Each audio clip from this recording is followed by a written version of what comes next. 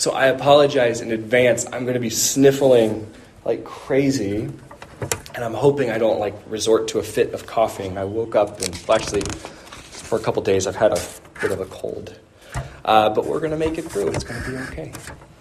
All right, so this morning we've been walking. It's been 6 weeks. We've been making our way primarily through the book of Isaiah. One little break and went and talked about Micah for a minute. But we've been on this journey through Isaiah, and this week we are going to be wrapping up this little portion of our text. We'll spend a few more weeks in the Old Testament, but we will no longer be in Isaiah. And so this morning our text will come from Isaiah chapter 58. We're going to be reading verses 1 through 12. Isaiah 58, verses 1 through 12. It says this: "Shout it aloud, do not hold back. Raise your voice like a trumpet. Declare to my people their rebellion, and to the descendants of Jacob their sins. For day after day they seek me out. They seem eager to know my ways, as if they were a nation that does what is right and has not forsaken the commands of its God. They ask me for just decisions and seem eager for God to come near them. We have fasted, they say, and you have not seen it. Why have we humbled ourselves and you have not noticed? Yet, on the day of your fasting, you do as you please. You exploit all your workers. Your fasting ends in quarreling and strife and in striking each other with wicked fists. You cannot fast as you do today and expect your voice to be heard on high. Is this the kind of fast I have chosen? Only a day for people to humble themselves? Is it only for bowing one's head like a reed and for lying in sackcloth and ashes? Is that what you call a fast? A day acceptable to the Lord? Is not this the kind of fasting I have chosen? To loose the chains of injustice, to untie the cords of the yoke, to set the oppressed people free, and to break every yoke? Is it not to share your food with the hungry and to provide the poor wanderer with shelter? When you see the naked, to clothe them, to not turn away from your own flesh and blood? Then your light will break forth like the dawn. Your healing will quickly appear. And then your righteousness will go before you, and the glory of the Lord will be your rear guard. Then you will call, and the Lord will answer. You will cry for help, and he will say, 'Here am I.' If you do away with the yoke of oppression, with the pointing finger and the malicious talk, and if you spend yourselves in behalf of the hungry and satisfy the needs of the oppressed, then your light will rise in the darkness, and your night will become like the noonday. The Lord will guide you always. He will satisfy your needs in a sun-scorched land, and will strengthen your frame.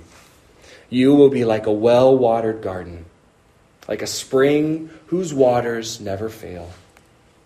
Your people will rebuild the ancient ruins and will raise up the age-old foundations. You will be called repairer of broken walls, restorer of streets with dwellings." Well, that's a great text to wrap up the book of Isaiah with. It encapsulates, kind of in a not short text, a lot of the journey that we've been on. Now, just a reminder of where we are in the story with Isaiah. Context matters. We've talked about how Isaiah is walking with and preparing the nation of Israel, or specifically the southern nation of Judah, for what will be their conquering. They're preparing them for their city to be taken over, their buildings to be destroyed, their temple will be brought down. But at this point, in chapter 58, the people have returned back after their being conquered and carried away, after their exile. They have returned back to their city.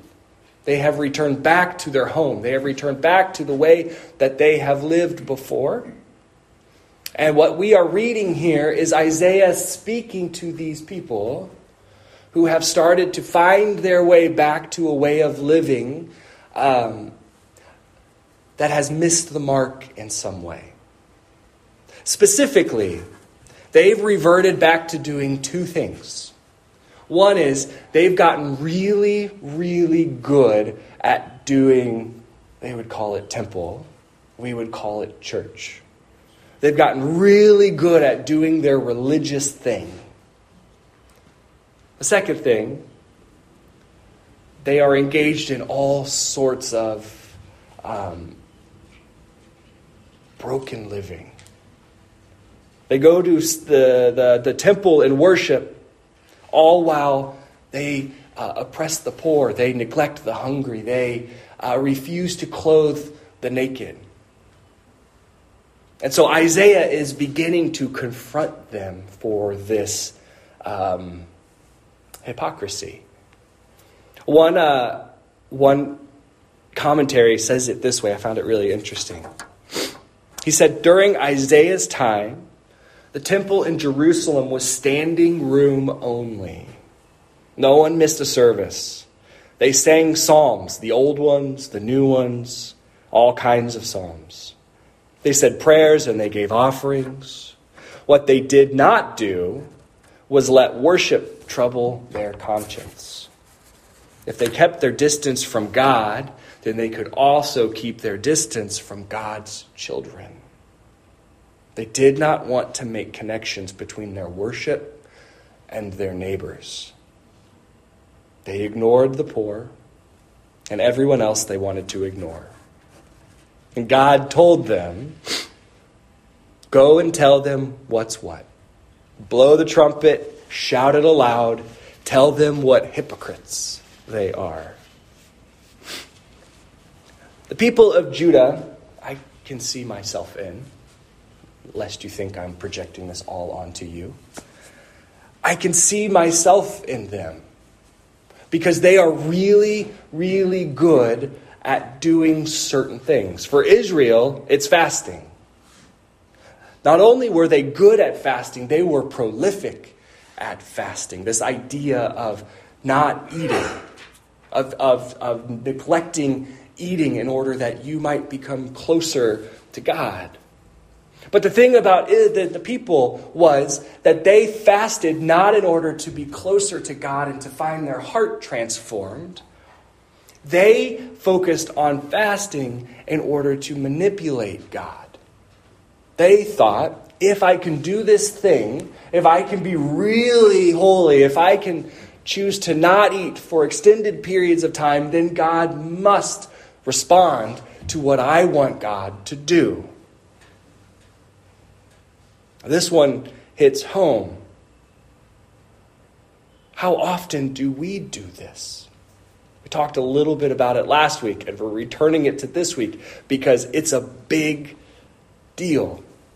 As I was thinking about this sermon, I had a conversation with like a spiritual mentor of mine, and something kind of came out in our conversation. I didn't intend to say it, but as I said it, I was like, oh yeah, that's really true. And it was kind of shook me a little bit. I have this deep belief, and it's deeper than I really care to admit it, that I need to do right things. Like I need to be a good and moral person in order for God to respond to me. More specifically, so this is a really practical, I'm being real confessional here. This is a really practical way that this manifests. And it's just kind of in the back of my mind. if I do something wrong during the week, if I treat Elizabeth unfairly or unkindly, if I act in rage towards somebody on the road, if I do something that I know is wrong, I think that I am alone, that God has turned God's back on me. Now, I don't actually think that's true of any of you. If you talk to me, I would say, oh no, that's totally not true. God would never turn his back on you. But I'm realizing it's deeply ingrained in me that my action is completely tied to God's response to me. Now, there's a conversation to be had about grace, about how God's mercy is always new, that in our darkest moment, God is present and loving and gracious, and I'm on the journey of accepting and receiving that truth. But there's another side to that, so that's about darkness. There's this other side to it too. There's this certain sort of understanding that I can have.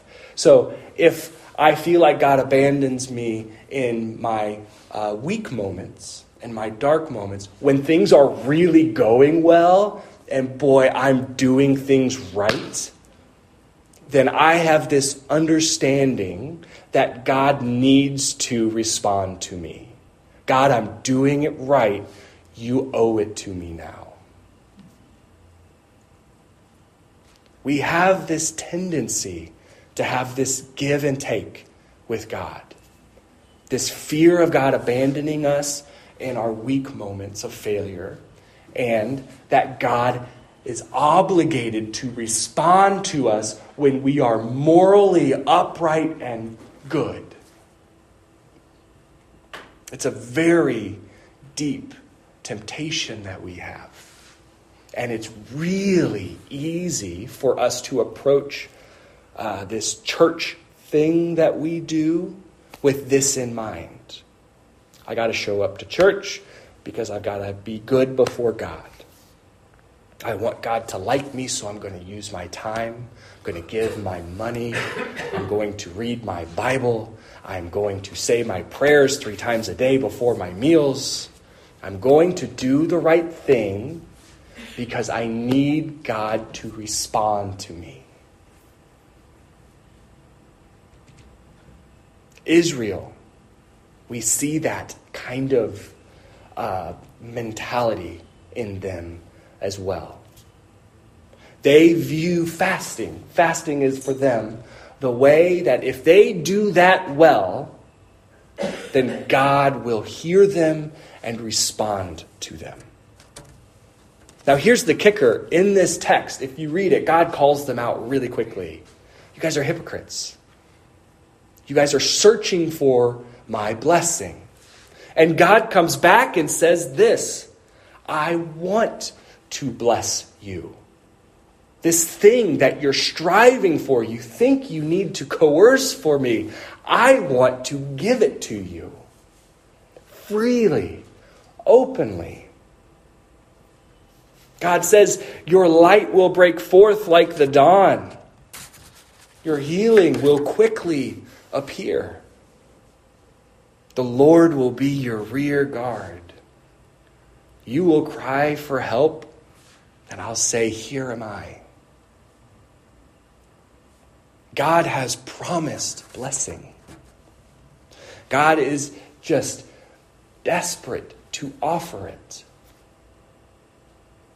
But God is pointedly reminding his people, it's not going to arrive like this.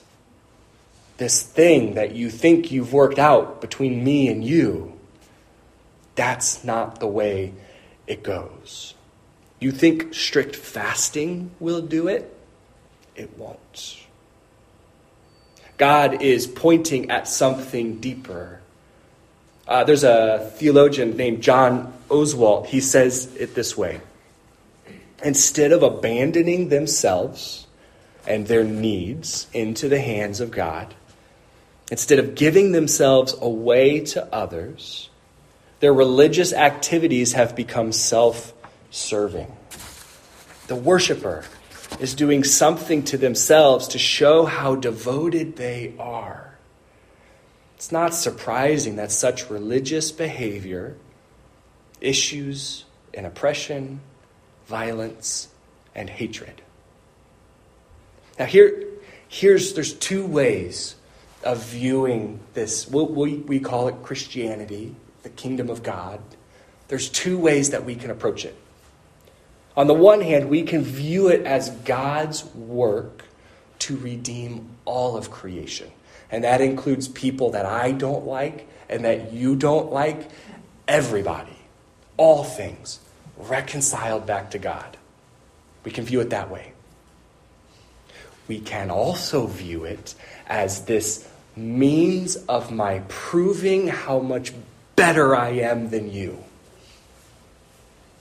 We can participate in something that is inviting and inclusive, or we can live out legalism, primarily being concerned for my needs over anybody else's needs.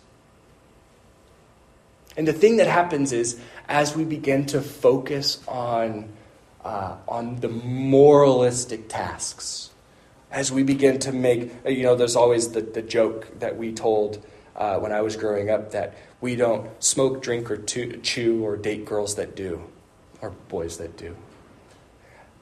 This idea that there is a way of living moralistically that makes us right before God.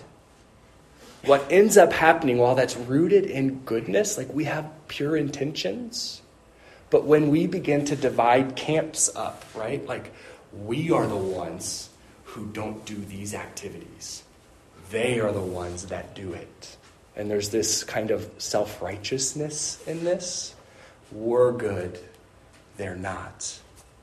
What begins to happen is we separate ourselves from other people. And Micah last week and Isaiah this week said that is the behavior that breaks us, that causes us to lose who we are and to miss the entire point of following God.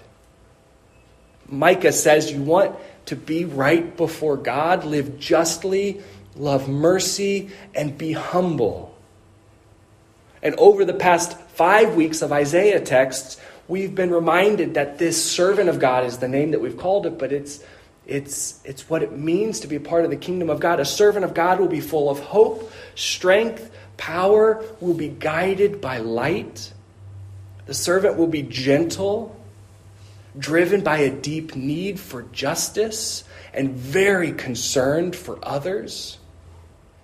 And God makes his covenant with us not out of a need for us to save myself from fire. God invites and makes covenant with us in order to participate in redeeming everything. This isn't about you or me. This isn't about a checklist or a laundry list. Isaiah says we are called to be a redemptive force in our world. So we must all be really aware, honest, soberly reflecting on ourselves. How am I? How are you attempting to manipulate God?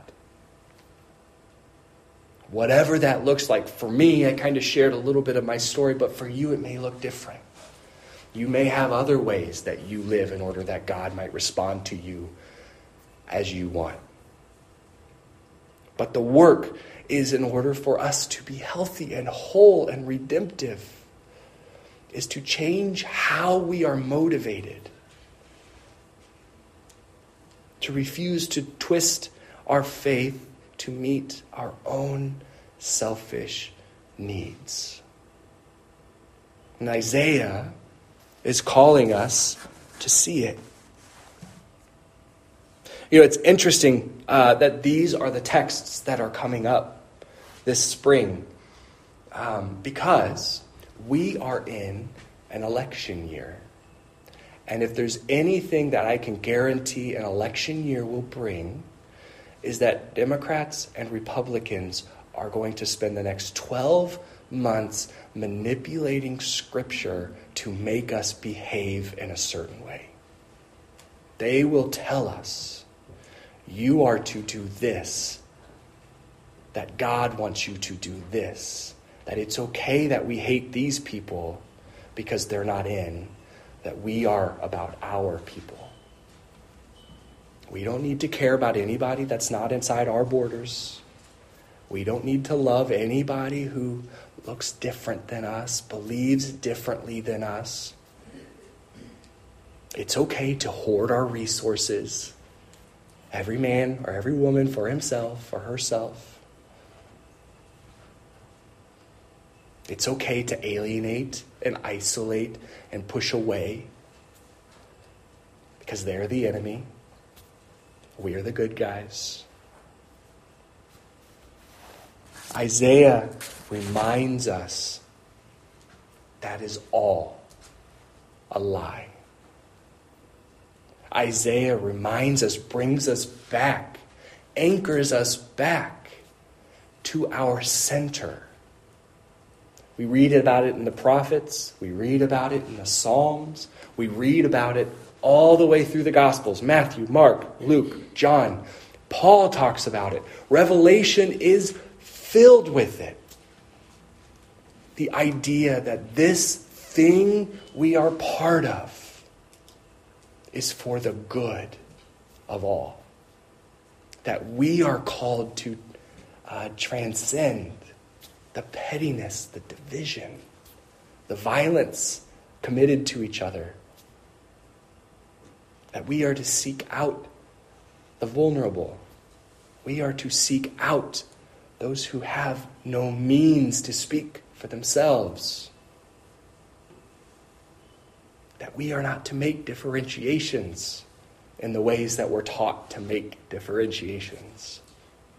And that we should be very suspicious when somebody tells us they're the enemy, they need to be destroyed.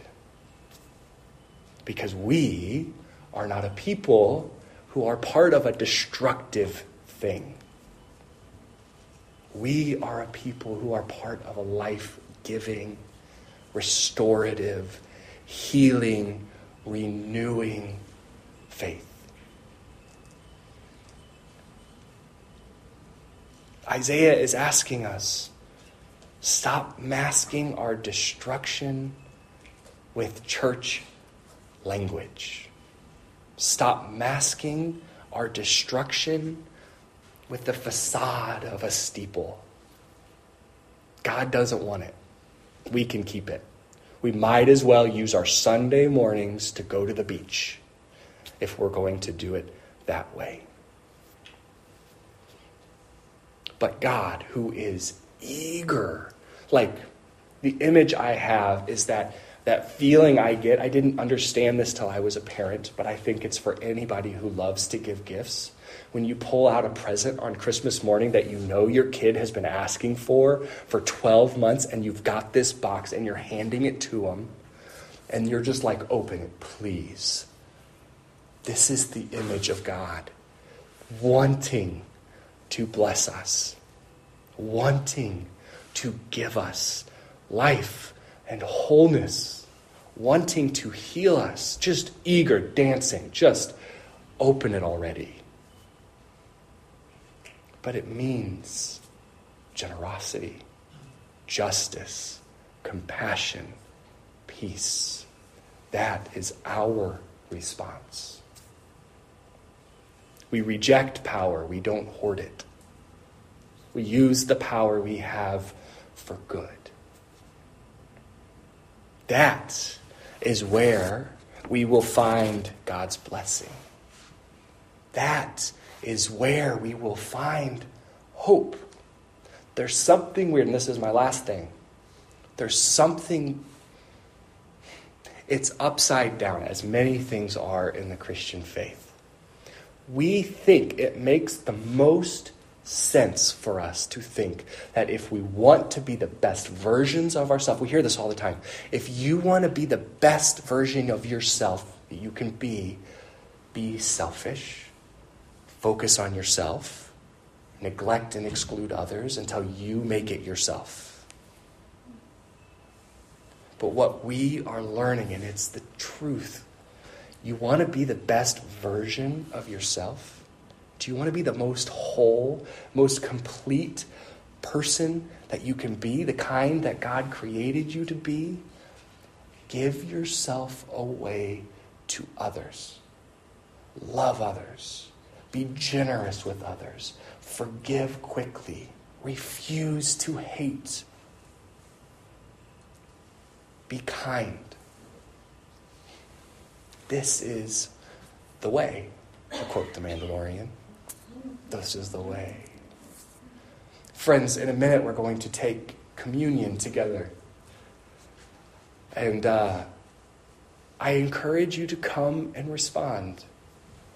And I encourage you to respond specifically in thinking about, we'll say it this way. We believe the table is a means of grace for us, a grace that we can't earn. None of us can earn it. It's a gift. God's love given to us. And so it could be a really great chance for all of us to come to the table and say, God, I'm not there yet. I'm not. I haven't lived out this life that we see in Isaiah. I still try to manipulate you, and I'm sorry. I'm really sorry. You can also come to the table and say, God, I really want to not demonize other people. God, I really want to offer peace and love in a world of violence and hate. God, I really want to be about your justice, your mercy, your love. Help me, God. The thing about grace is it forms us as we ask for it.